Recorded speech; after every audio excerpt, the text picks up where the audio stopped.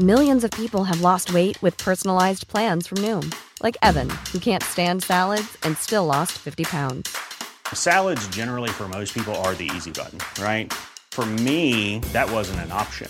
I never really was a salad guy. That's just not who I am. But Noom worked for me. Get your personalized plan today at Noom.com. Real Noom user compensated to provide their story. In 4 weeks, the typical Noom user can expect to lose 1 to 2 pounds per week. Individual results may vary. Selling a little or a lot? Shopify helps you do your thing however you cha-ching. Shopify is the global commerce platform that helps you sell at every stage of your business. From the launch your online shop stage to the first real-life store stage, all the way to the did we just hit a million orders stage. Shopify is there to help you grow. Shopify helps you turn browsers into buyers with the internet's best converting checkout. 36% better on average compared to other leading commerce platforms. Because businesses that grow, grow with Shopify. Get a $1 per month trial period at shopify.com/work. Shopify.com/work. This episode of The Bell Tell contains graphic details which some listeners might find disturbing. Dangerous, disturbing, and guilty of an horrific crime. A judge's comments on mass murderer Daniel Allen. This was a horrific and a cruel incident. It's hard to even begin to imagine the fear, the pain, and the sheer suffering. Allen has been jailed for killing 3 generations of a family, including 2 children in Fermanagh. The dead included a 15-month-old baby. 3 generations of the one family were all found dead in this burnt-out cottage in Derry Lynn in 2018. The Gossets were a reclusive family, constantly moving to avoid social services. It was established that the reason that they moved from Scotland was to escape social services who were aware of the family and had some concerns. Their mother and grandmother, Denise Gossett, had begun a relationship with Allen after the pair met on an online BDSM forum. Now, it seemed that everything moved very quickly after that. Daniel Allen left England and moved to Scotland to live with Denise and her family. And then all of a sudden, they seemed to just not settle in one place.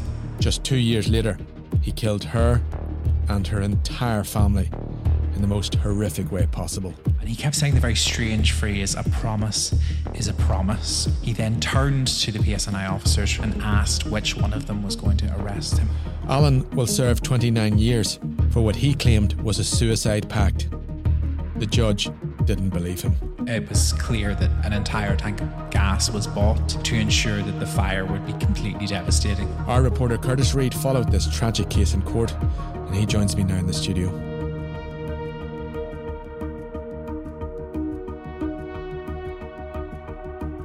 Curtis, obviously this is a very strange story, and we will attempt to look further back into it, but if we can just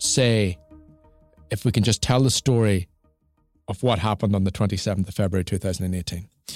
So the morning of 27th of February 2018, the people in the small rural town of Derry Lynn saw this small bungalow up on a field on fire. And when I say on fire, I mean completely burning almost to the ground.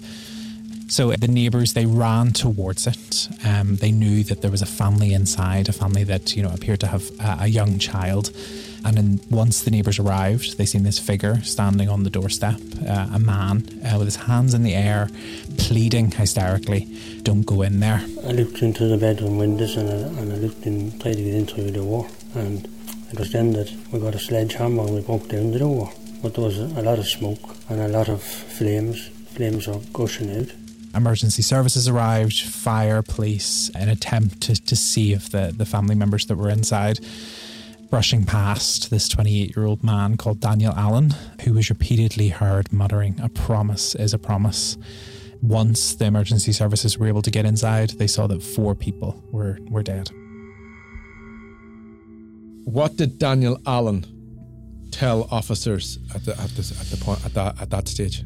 So Daniel Allen was described in court as being inconsolable. He was completely in hysterics, but all of a sudden seemed to calm down. He was heard telling paramedics, I'm sorry that I started the fire. And he kept saying the very strange phrase, a promise is a promise, over and over and over again. He then turned to the PSNI officers who were there at the scene and asked which one of them was going to arrest him. What do we know about this family, the Gossets?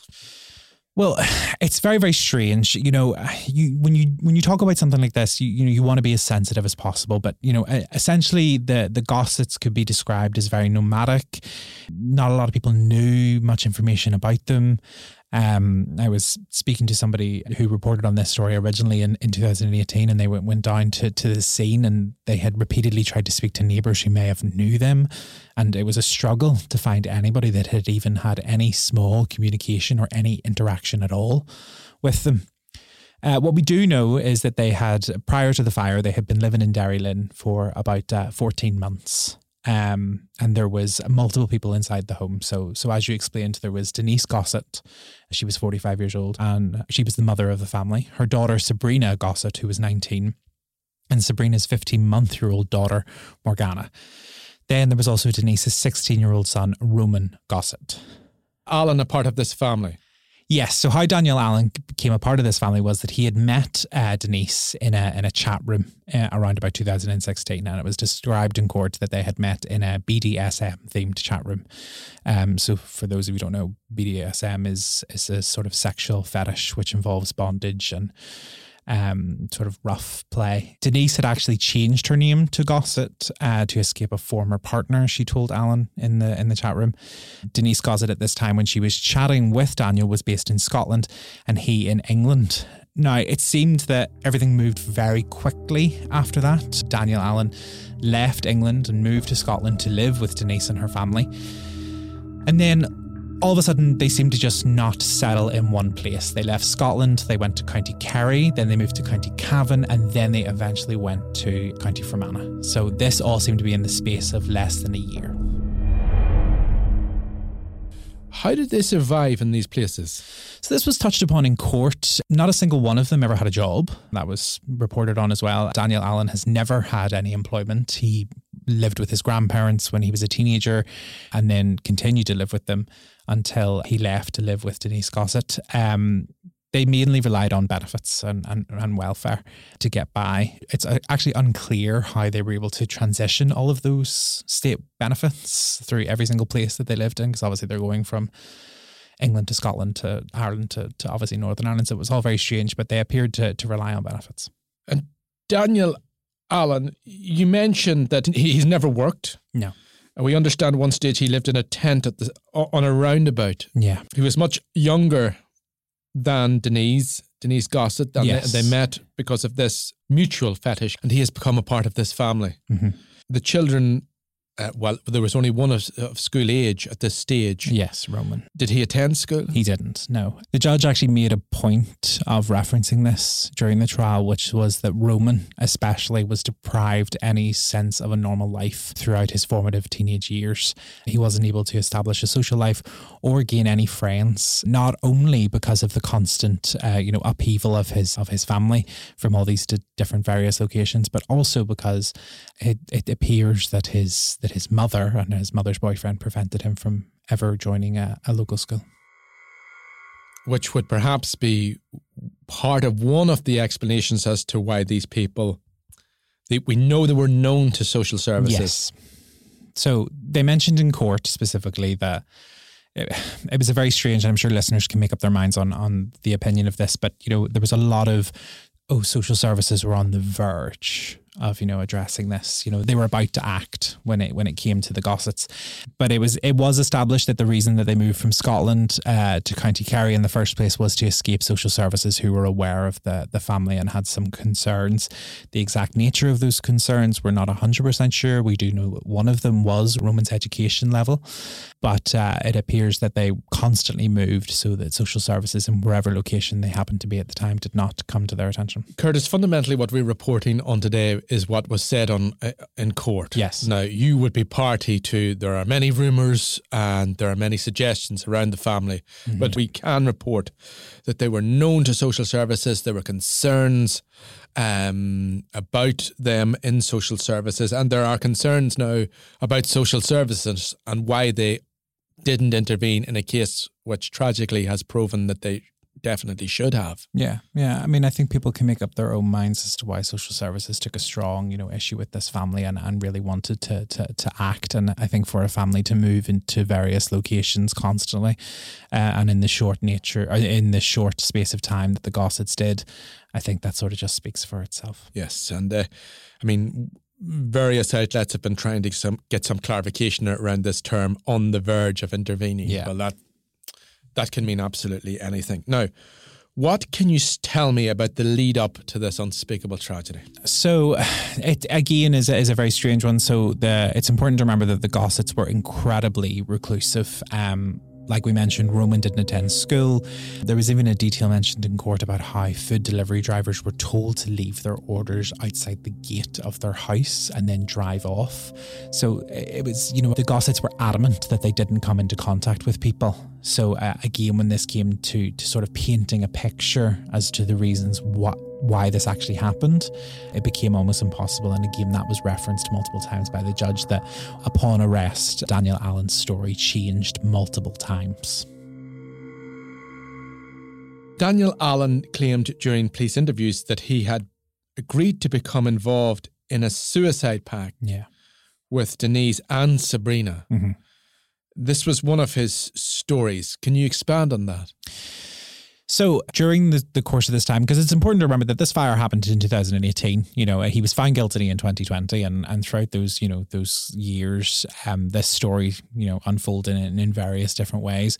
One aspect of that story, all of a sudden, was that Mr. Allen claimed that he had this very strange suicide pact, that him and Denise especially had concluded that their children, were not fit for this life, as he referred to, and therefore they needed to be brought into the next one.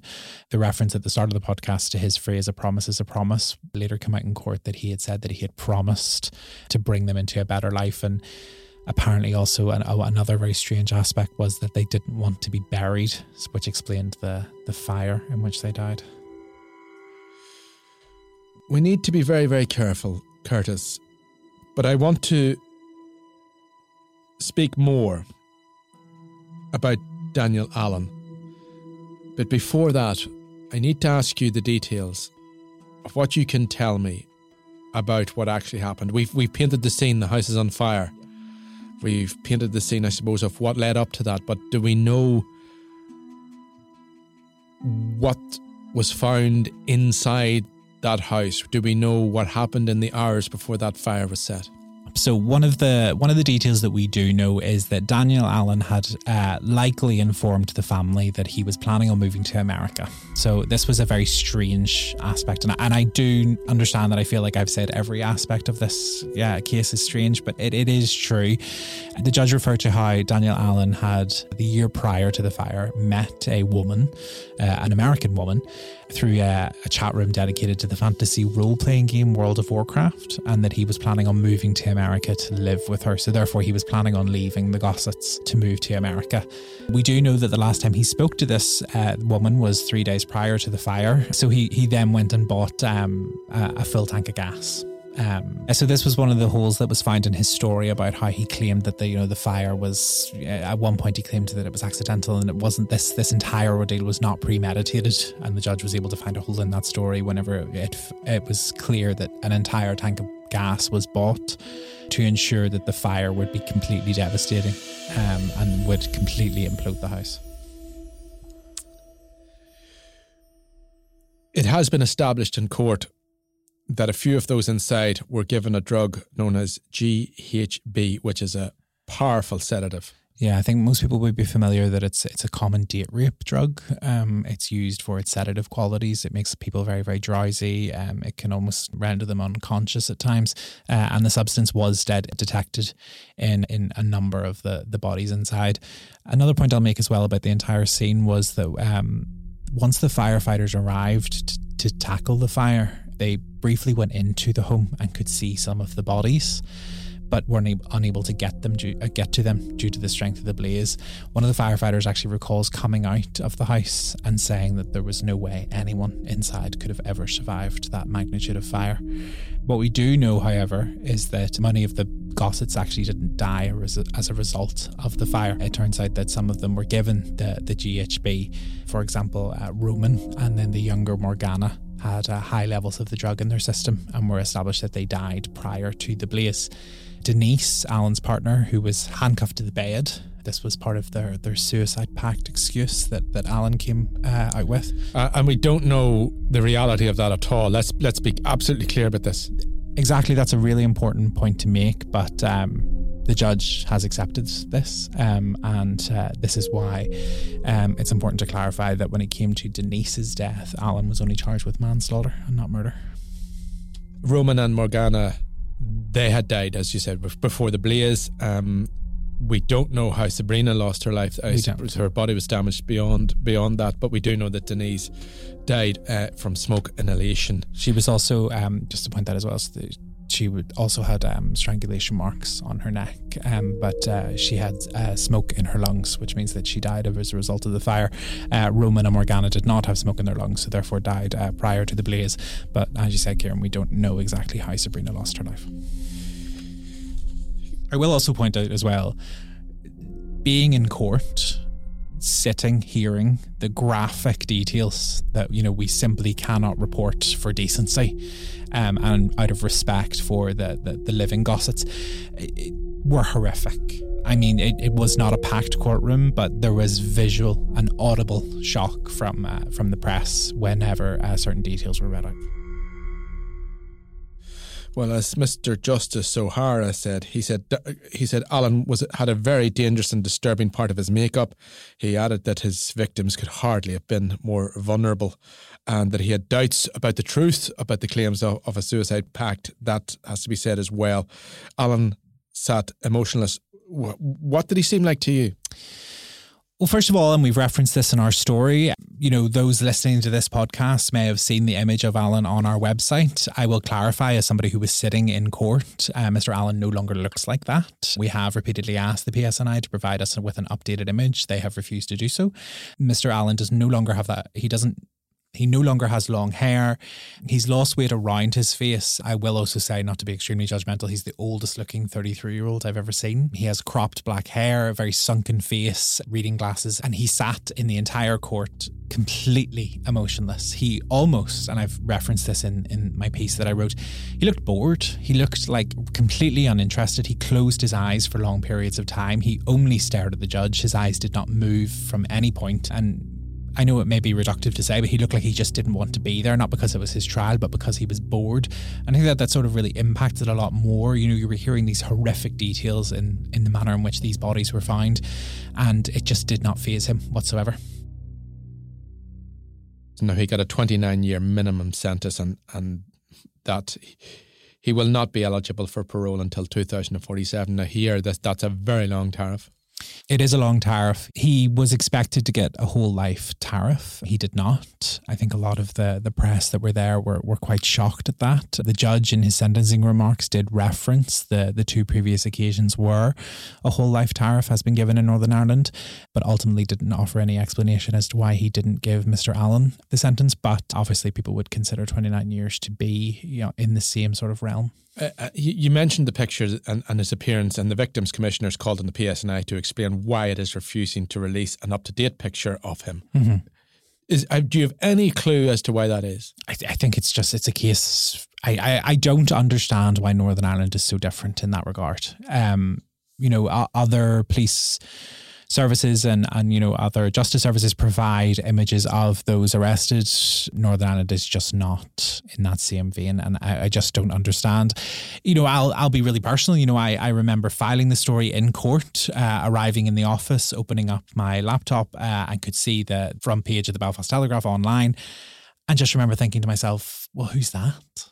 Because that's not the Daniel Allen that was standing in front of me 20 minutes ago. He looks completely different, and I feel Like, the public have a right to know what these people look like. We're looking at a photograph that was taken, long before this happened. And, the public deserve to know what this man who committed these crimes looks like now. And it shouldn't be just reserved for journalists in the press gallery to be able to actually just see this person. The crime took place in 2018. It's now 2024. Mm-hmm. It's a pretty open and shut case. Do we have any explanation as to how it took so long? I think it's really down to Alan's considerable attempts to change his story.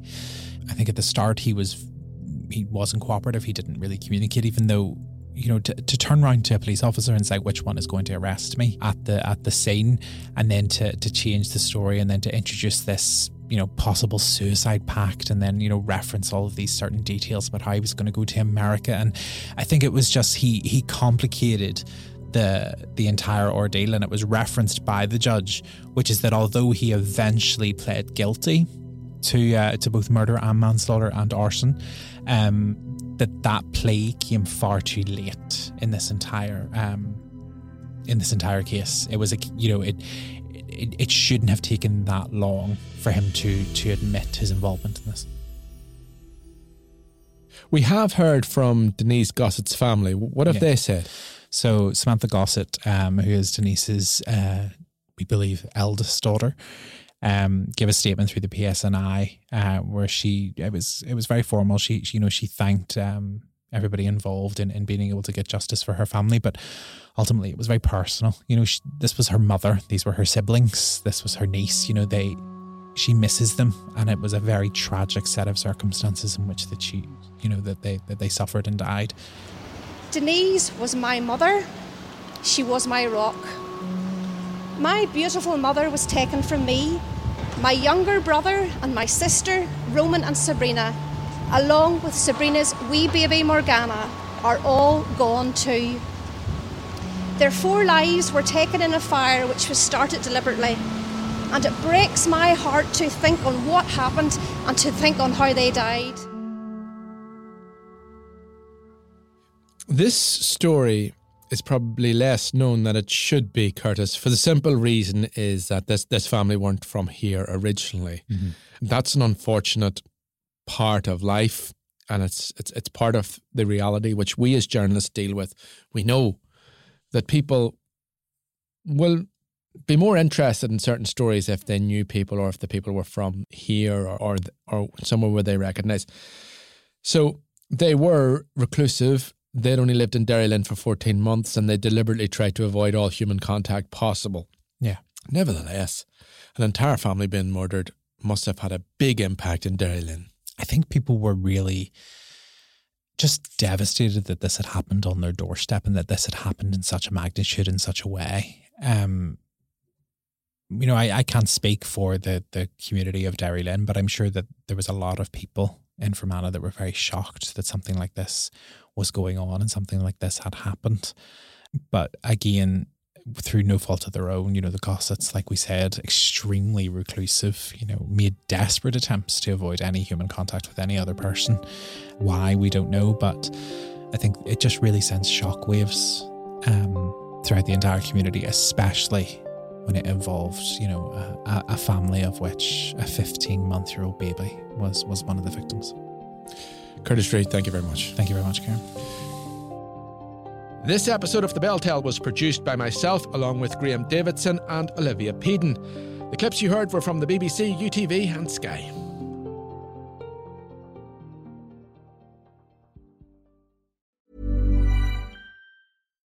Why don't more infant formula companies use organic, grass-fed whole milk instead of skim? Why don't more infant formula companies use the latest breast milk science? Why don't more infant formula companies run their own clinical trials?